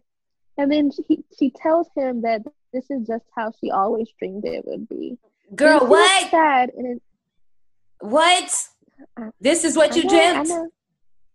Whew, okay. Well, I don't think she realized that she was actually drugged, but I think she's referencing the candles. But anyways, and the champagne. But then she looks sad and takes a sip and then spills it on herself. And so then he tells her, it's okay, and to relax. He's right there. And then he's like cuddling her. So the screen goes black. But then it opens back up to Ryan using a vibrator on her and massaging her boob. Dude, at this point, I'm happy that Mitchell apologized for this part and said this was one of the biggest parts he regretted. I still want to know, like, all the people that watched this movie, nobody said anything. Nobody was like, like, this don't translate to how you trying to make it. Like, you're making this, you're trying to turn this from him drugging her into consensual sex. It's not how that works. But actually, this shit is real life. And I understand that. I know that, but it's just like, And it's kind of scary. Watching it back the second yeah. time, it was kind of scary for me. Because I hate to be the one. I hate to be the one to play off of a girl's naiveness or naivety, whichever word you prefer, because that's really what it is in this case. Like, Right. and I hate that because, as you said, this is how it happens. If this had been the thing with Toby, maybe if this was Toby instead of Ryan, maybe I would have bought it more because she liked him. If Ryan randomly attacked her the way Toby did, then maybe that would have played out a little bit better as far as her accepting him doing it. Because it's just like, for me, like, girl, you wasn't even thinking about Ryan. Like, and now you just okay with it? And I also think it's because, one, she's drunk, and two, she's high because he gave her that sedative. This is true. Yes, this is true. This is true. After he finished filling her up, he goes to get a condom and looks confused as fuck as to which side is the right Oh, side baby. of the condom. I was like, I said, please leave. Please leave. Like, No, we don't do that. You out here trying to have sex and you don't even know how to put a condom on? Okay. Okay. So now Dawn is still laying there, but she waits until he slides up in that thing to be like, oh, you can't. So he asked her if she wants him to stop, and she said no. So then he starts up again, but then she gets scared that the teeth will get him. And then Ryan is like, it's okay, I'm conquering them, I'm the hero. And he says this because that's apparently what has to happen to get rid of the vagina dentata, whatever. So then it cuts to the morgue, and we see Toby dead on the table. The medical examiner is holding up a weird tooth that they found in Toby's penile stump, and they don't really know what the tooth is. It looks like a mix between a shark and an eel tooth, but it's human. And then you get a shot of Toby's purity ring, and then the screen transitions to Ryan giving Dawn that work. And his orgasm screams are hilarious. Like, he sounds like a fucking bird. So after they finish, Ryan tells her he can't believe it happened, and Dawn says the same thing, but she's more saying it from the standpoint because she can't believe he's still alive. And then Ryan's like, oh yeah, right, the tea. And he playfully like nods at her because he don't believe that whole tea story was real. And for the survivors, the reason, and at this point, like we said, like, you should have had seen this movie, but it's always a hard-headed one. The reason why it didn't happen was because it was consensual and she was relaxed. Right. So. Right. And that's how I got it. That's when the light bulb went off for me. And I was like, oh, it's consensual. So then we cut to the pedophile doctor getting his fingers put back on. He's in the operating room, trying to put his fingers back. And the surgeon says, you sure you don't want to tell us how this happened? And the doctor basically snatches the anesthesia out of the anesthesiologist's hand to knock himself out. He already knew. He wasn't trying to lose that license. He knew. Exactly. The next morning, Dawn is admiring her naked body in the mirror. She's still at Ryan's. This part is so cute. I'm like, okay, girl, you better get that confidence, period. I'm not going to hold you. Every girl can relate to that part. Like, you probably don't remember the very first time you, like, were aware of your body, especially with women and the many ways that our bodies are perceived. That's such a powerful moment. I don't know how to describe it. It's just a thing that only we will understand, but it's so much power in admiring your body, especially learning how you can use it, which is essentially what she's doing. Yeah. So Ryan tries to sit up seductively in the bed, but Dawn goes straight to go put her clothes on. And then Ryan's like, where you going? And Dawn's like, I still gotta go to the police. I gotta turn myself in. And then Ryan starts up the vibrator. And then Dawn turns around and looks all seductively, then goes and jumps in the bed to have sex again. So now they're doing it. And then Dawn's like, you are my hero. But Ryan's friend calls. And then she answers the phone. No, he answers the phone in the middle of them having sex. And she's looking all confused, like, you rude ass motherfucker.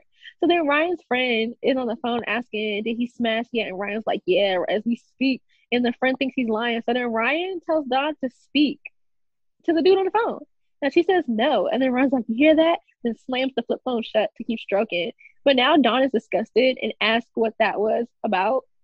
And Ryan's like, nothing. But then he's like, we had a bet on whether we could score. And then now she's mad. And she's like, you made a bet when I made a sacred vow of abstinence. And then he tells her that he had a hunch that her little vow wasn't all that sacred. And she insists that it was. But he's like, yeah, sure. Your mouth is saying one thing, but your sweet pussy is saying very different. And as soon as he said different, you hear a squish. Mm-hmm. And then he starts squealing. And then Dawn realized her teeth came off the play. And then she says, oh, shit. And that part got me. And that little blue dick. That's what you get. That is exactly what you get. Yeah. And I know I'm jumping ahead.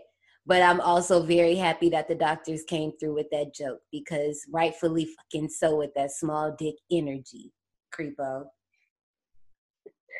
So she says, oh shit, and hops off at him. Now he's screaming and squirting blood everywhere while his blue condom covered penis is laying there on the bed. She opens the garage door to leave and says, some hero, while Ryan is still in the bed screaming. He tries to put his dick back on. Is that why it was blue? Yeah, because of the condom. So he had multiple ones, or was that the same one for yesterday? Because that's a whole different conversation. Okay. I thought it was blue. I thought it was blue because, like, that's kind of what happens to limbs after a while. But I thought that was kind of fast. But I just was not sure. I didn't even think about that being a condom. Like, oh my God. Yeah, it's a condom because remember when he was holding the condom to put it on the previous night, it was blue. So I'm just assuming that all his condoms are blue. Well, no, I seen that blue condom, but I only saw that one. It wasn't like there was a box and even then when he pulled out that condom, I feel like that one was just there. Like, did he even open it out of a wrapper? Like, I feel like he just whipped that bad boy out. Yeah, he just whipped it out. It's not important. Yeah, I'm like, boy, this dry shit, it probably popped. But that's why I thought, I didn't think it was a condom. It doesn't matter. But so Dawn goes to the hospital to see her mom, but when she gets there, it tells them that she's the daughter. She's told that she has to have a seat and wait. So then back at home, Dawn's stepfather wakes up Brad and tells Melanie to leave the room, but instead she hides under the she's like, can you give us some privacy? And then she just hides in the covers. So Bill attempts to throw Brad out. And then this is when Brad starts to talk shit about his stepmom. So Bill smacked the fuck out the back of his head. Then it cuts to Ryan laying in the same operating room that the pedophile was in, and he's getting his penis sewed back on. Then the doctor looked at the penis real hard and said, hardly seems worth it. Then the nurses giggled. So that was the part that Ashley was referring to earlier. So now we're back in Brad's room, and Brad is jumping on the bed telling his father that if he wants him out, he has to throw him out. And his father's like, yeah, I should have thrown your ass out a long time ago. And smartass Brad agrees and tells him, yeah, you should have. Then tries to kick him. But Bill grabs that leg and knocks him on the bed. They struggle. Then Brad tries to grab his BB gun and fails. Now Bill has him in the chokehold while Melanie's in the corner crying. While in the chokehold, Brad tries to pull Bill's ear off while using his foot to let his dog out the cage. And then the dog attacks Bill. Now we're back at the hospital. And Dawn is laying on her deceased mother and crying, trying to get her mom to hug her back while the nurse is looking in the window watching, crying. Oh my gosh, that broke my heart. Oh my gosh, when she was trying to get her to hug her. Who child? So yeah, now we're back at the house. And the dog is still on top of Bill. And he's asking Brad, get the fucking dog off of me. Then Brad is like, why you had to marry Kim? And his dad's like, I know you loved your mother. And Brad's like, my mother? I don't even remember that bitch. Sir. What? Then he says, you made her my sister. I love your dad. Then this prompts Melanie to start crying. And Billy's like, first he looks confused. Then he's like, she loves you too so very much. She does. So then Brad lets the dog off of Bill and then tells the dog to shut up and get back in the cage. So now Bill and Melanie go meet Dawn at the hospital, and Melanie tearfully apologizes and says that Brad told her to ignore her mother's screams because she does it all the time. Raggedy This was she ass messed up. bitch. So now Dawn is pissed. She goes home and she puts on a white dress and makeup. And now we see Brad laying in his room smoking a cig. And I have to point out that that door to the outside stays open the whole time. And it irritated me. Like, how is there a doggy door there and there's air and heat leaving the house? Like, your energy bill gotta be ridiculous. And I don't know if that gotta be the homeowner in me now, but shit like that bothers me. Okay.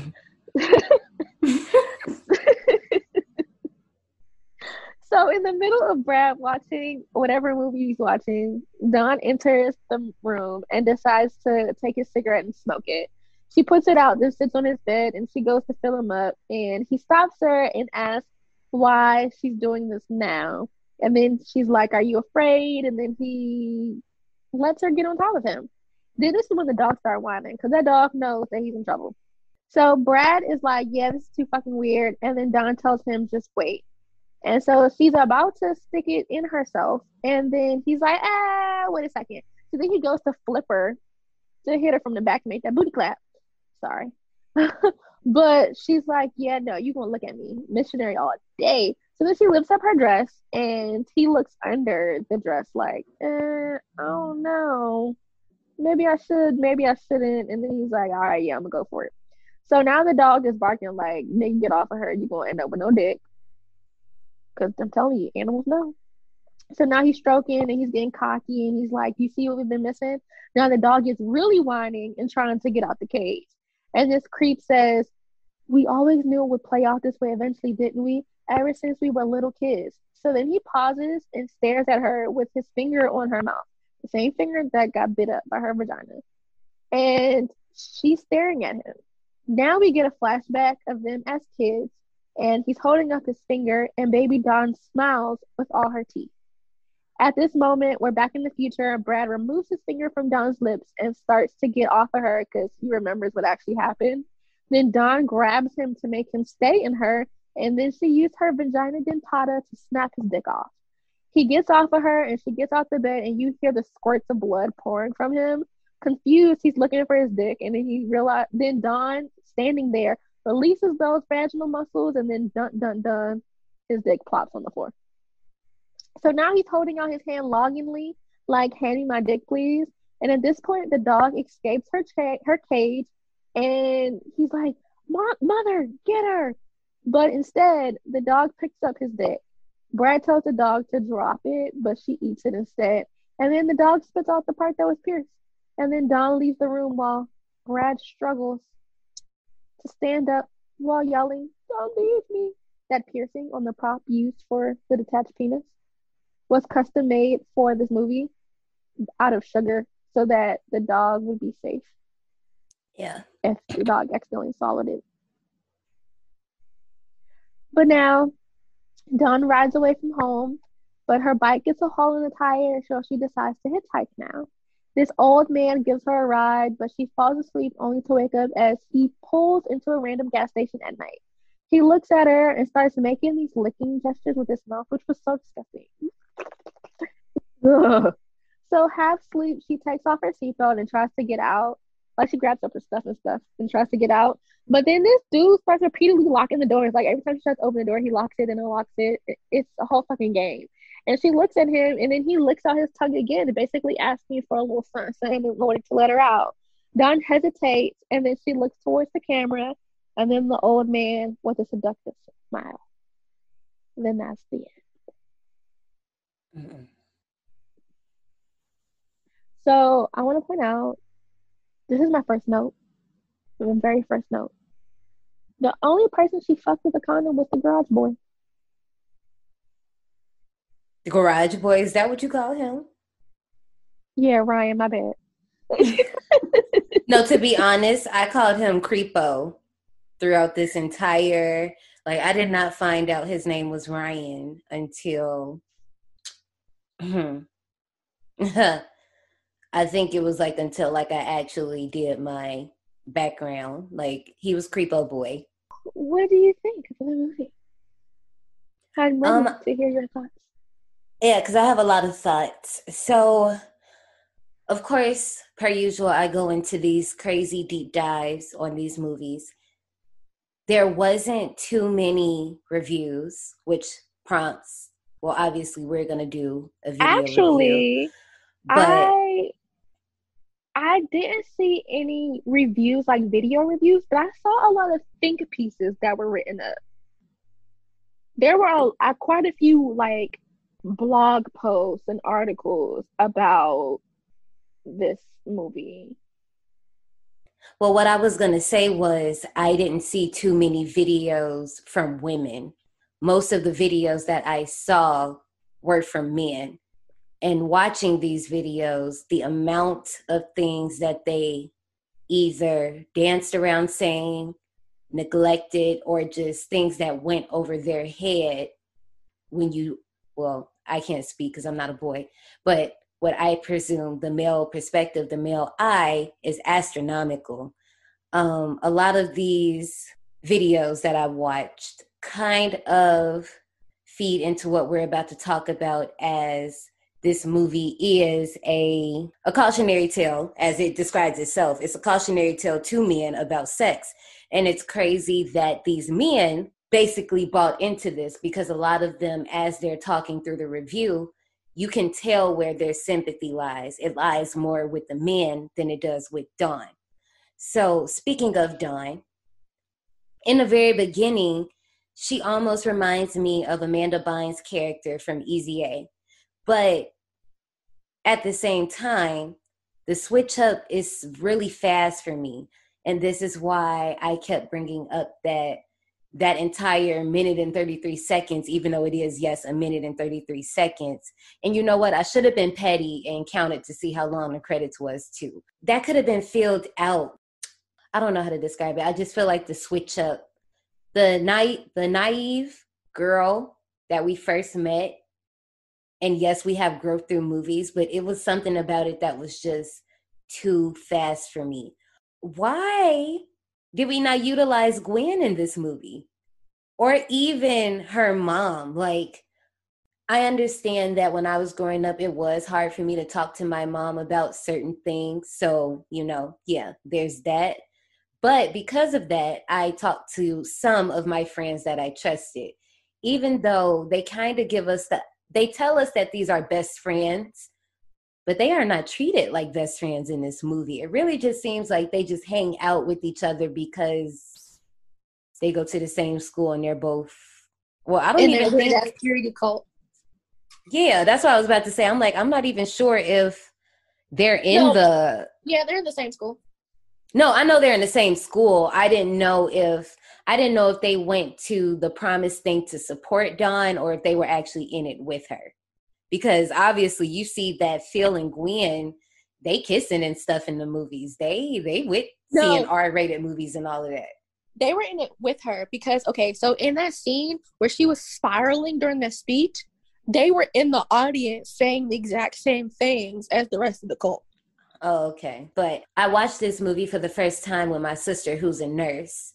And she brought up some good points in regard to adaptation and mutation. And she mentioned how it would actually be beneficial to us as women to have this as a defense. Because obviously, when you think about it, certain animals have things that have come over time. Obviously, they adapted to this that helps them survive in their environment.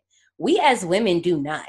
We can strap up, we could get mace, we could get switchblades, whatever the hell you like, but it only goes so far.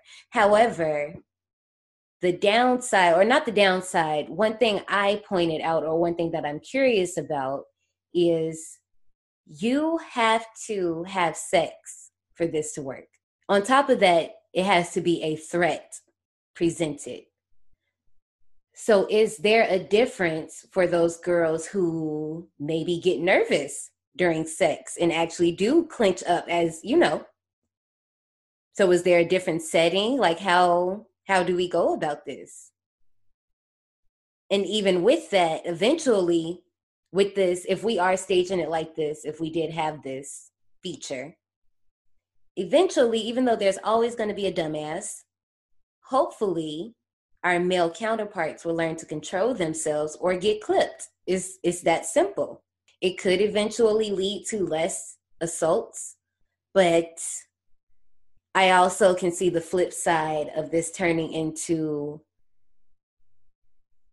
and I hate to say this, but I can see women being vengeful from this as well. Does that make sense? Yeah, it makes sense. And that actually leads into something that I wanted to bring up. Mm-hmm. So there is a female condom that was invented in South Africa. And so this condom is called Rape Axe. And the condom actually has jagged teeth on the inside, quote unquote jagged teeth, kind of like this movie, but it will cut into an unwanted penis if inserted inside of it. So the teeth are actually sharp inward facing barbs that would be worn by a woman in her vagina, like a female condom. Right. And if the attacker were to attempt to vaginally rape her, his penis would enter that latex sheath and be snagged by the barbs, causing the attacker excruciating pain during withdrawal. And it would give the victim time to escape. Like, so if the condom is in her, it would leave her attached to his penis, and it would actually remain attached to the body and could only be removed surgically. And so that would kind of alert hospital staff and police. And, you know, like most condoms, it would also prevent pregnancy and HIV and all that stuff. And so this was first unveiled August 31st, 2005 in South Africa. And there have been objections to this invention because people were describing it as vengeful, horrible, and disgusting. And so planned sales for it in pharmacies were heavily opposed. And, you know, there was concerns that were raised that the use of this device could possibly actually enrage an attacker and further jeopardize the victim.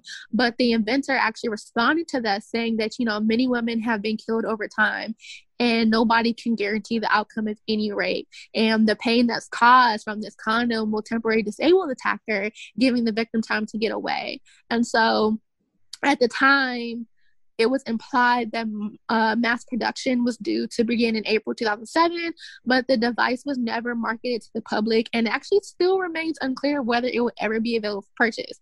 I know it went viral like a few years ago, and there was a whole CBS article written about it in 2010, but I actually took it upon myself to go look at their website and look at their GoFundMe. And as of January 2020, they actually have not reached their fundraising goal.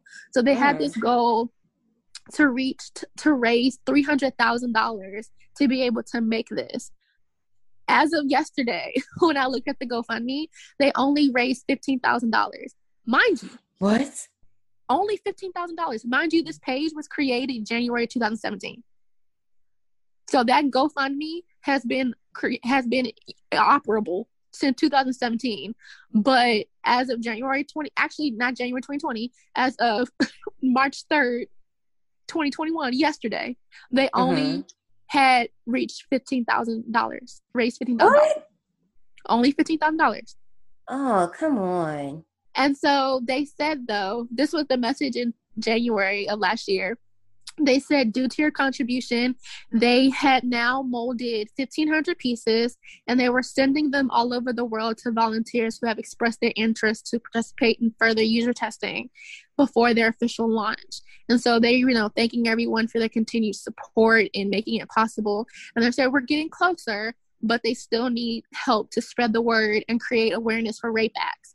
And of course, you know, their donations are greatly appreciated to help them continue. And so, yeah, I think that's fucked up. They've only raised $15,000 out of $300,000 that they need, and it's been up since 2017. Yeah. And I actually looked at their YouTube video that explains how it works, and my God, that needs to be funded because they first had it where, you know, they had a pocket pussy and they put the female condom inside the pocket pussy, and they had a dildo and they stuck the dildo inside the pocket pussy, and when they removed the dildo, the rape axe device was attached to his penis.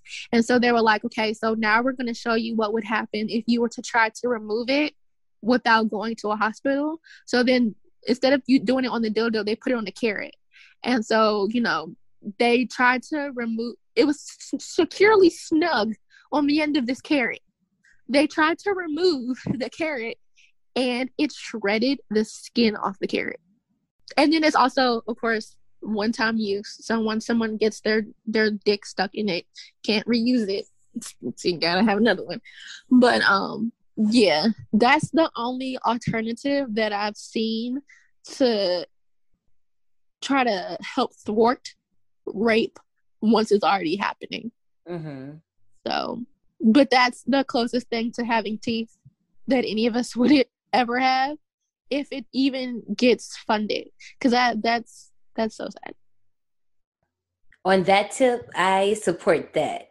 But as far as this actual movie and us having this as a defense mechanism, that would be so much harder. Can you imagine how like trial cases would be?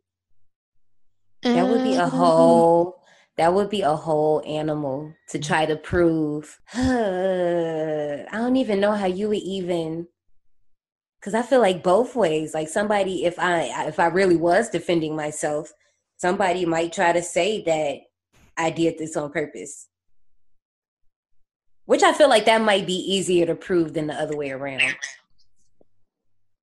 I feel like it might be harder to prove that it was on purpose if it's a defense thing. I don't know. It's so muddy. I feel like now I'm talking about the actual dentata, not the condom. No, yeah. I'm saying the dentata, I feel like it would be hard to prove that it was self-defense. It seems you survived. Well, before you go, join us in the souvenir shop. I mean, just like everything else. Yeah. Course. I think that's the downside. I feel like it would be hard to prove. We already talked about the original marketing poster. So they had this original marketing poster where they wanted to kind of like show that innocent, playful side of Dawn. But of course, that's not what was released. What was released was the bathtub scene as cover art. And then also, actually, that's really the only one. There's another one, and this will be the one that you guys will see for this episode. It's an X-ray of the bottom of Dawn's body, I guess, with teeth at the bottom. Oh. Yeah, I don't think that's official cover art, though, is it? It is. Oh. Teeth had a budget of $2 million. This is so sad.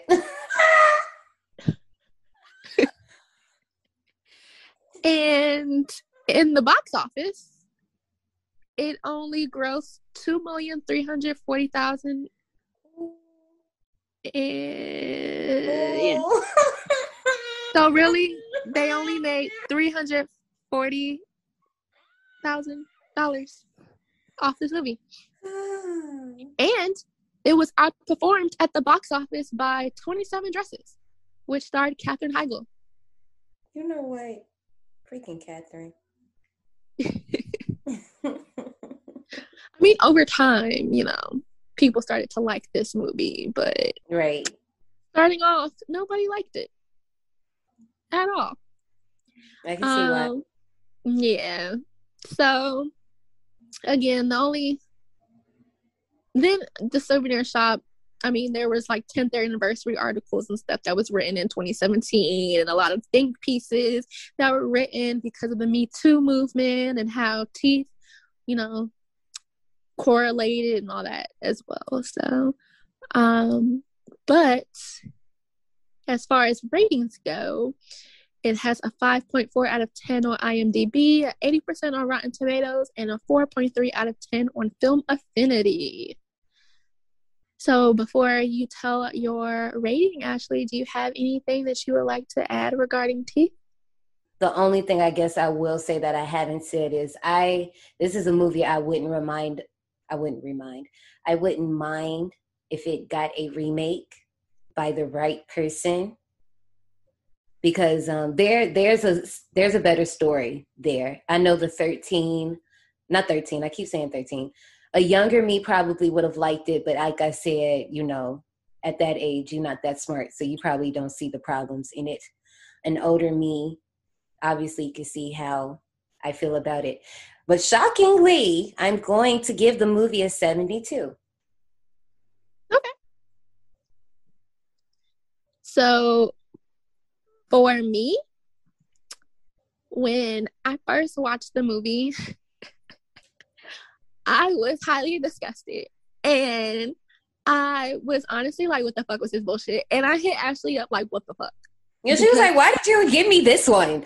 Why do I get the one? I'm like, because, okay. Well, I mean, I guess I said what I said. Y'all probably was thinking I was going to rate this a lot lower because I talked a lot of shit, but it's not that bad. Yeah, it's not that bad. So, like, when I first watched it, I was prepared to give it a 10. Because, first of all, I was caught off guard. I was not expecting it to be more like horror comedy. Mm-hmm. And I was kind of expecting it to be like a horror movie, kind of, sort of. And, like, I knew the premise. Like, I knew she had vagina for teeth. But I wasn't expecting the movie to be like how it was. And it was triggering on a lot of levels. So, I was just, like, not here for it. And I was purely prepared to give it a 10. Because I was like, this movie's trash. I don't like this shit. But then when I watched it over again, I was like, okay, I see what they were doing. I see where they were going. I get it. I'm not mad no more. I had, you know, a couple of days to think over it and let it sizzle in my spirit.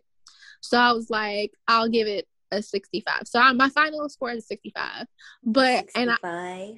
And I honestly think that I was so disgusted with the movie because of all the rape and the lack of consent and also how campy it was. But again, first watching this movie, I didn't understand going into it that that's what the point was, that it was supposed to be a comedy. So once I researched it after I watched it and then I watched it from a different lens, I was like, okay.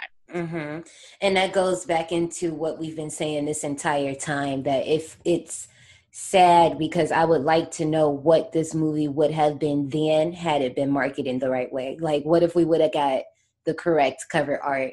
Or what if we would have got some more women's eyes on the script? But even without that, like, if it would have just been marketed the right way, I just wonder if this would have been a different outcome. The world will never know. Well, survivors, I can't let you leave the park without a few announcements. We know it's early. Obviously, we just started a new theme, but we got to get ready for next month, right? So April's theme is Spring On the Remake, and you can pretty much guess what that means. You can submit your suggestions by emailing us at destination180podcast@gmail.com with whatever movies you like to see covered. Obviously, we would prefer if you stuck to the theme, but if you give us another movie, we'll just write it down and try to see if we can fit it somewhere else. If you ever want to see what's new up in the park, you can visit us on IG, B180 Podcast. Don't be stingy. Go ahead, follow a girl. While you're there, you could go ahead and check out our highlights. You could go check out our feed just to see what we're on. Last, leave us a review wherever you listen to us. We like 5 stars. You know, 5-star chicks deserve 5-star rates. And you have to keep the criticisms clean. If they put, if you put cuss words in it, they're going to block it. And, that doesn't help us. So you got to keep it cute in reviews. And, if you do have criticisms, that's what the email is for. You can email us there. But that's it, survivors. We'll see y'all next week when we get raw. Janae? Whoa. You wasn't ready for that ending, huh? No, I was not ready for that. Yeah. I haven't seen this movie either, but I've heard some things. See, and and I said this earlier, like, I had heard things about teeth, but, I just wasn't prepared. But I've heard some things about Raw, and we're going to see. Good things or bad things? Am I about to be sending you? I don't know. I don't know. When I tell you I don't know, I literally, you guys know, and I'm stopping the music because I want you guys to enjoy the music. I heard about this movie before I started looking it up for the podcast. Some movies I purposely wait to watch. I don't know why half the time, but I'm just like, don't want to watch that right now. I'll get around to it. I had seen clips of this one on a Watch Mojo countdown, and I was like, oh, you know what? Yes, let me avoid all types of spoilers for this movie because I want to know exactly what happens. I'm probably going to watch it tomorrow. Okay, survivors, I'm cutting the music back on. Peace out, y'all. Bye, y'all.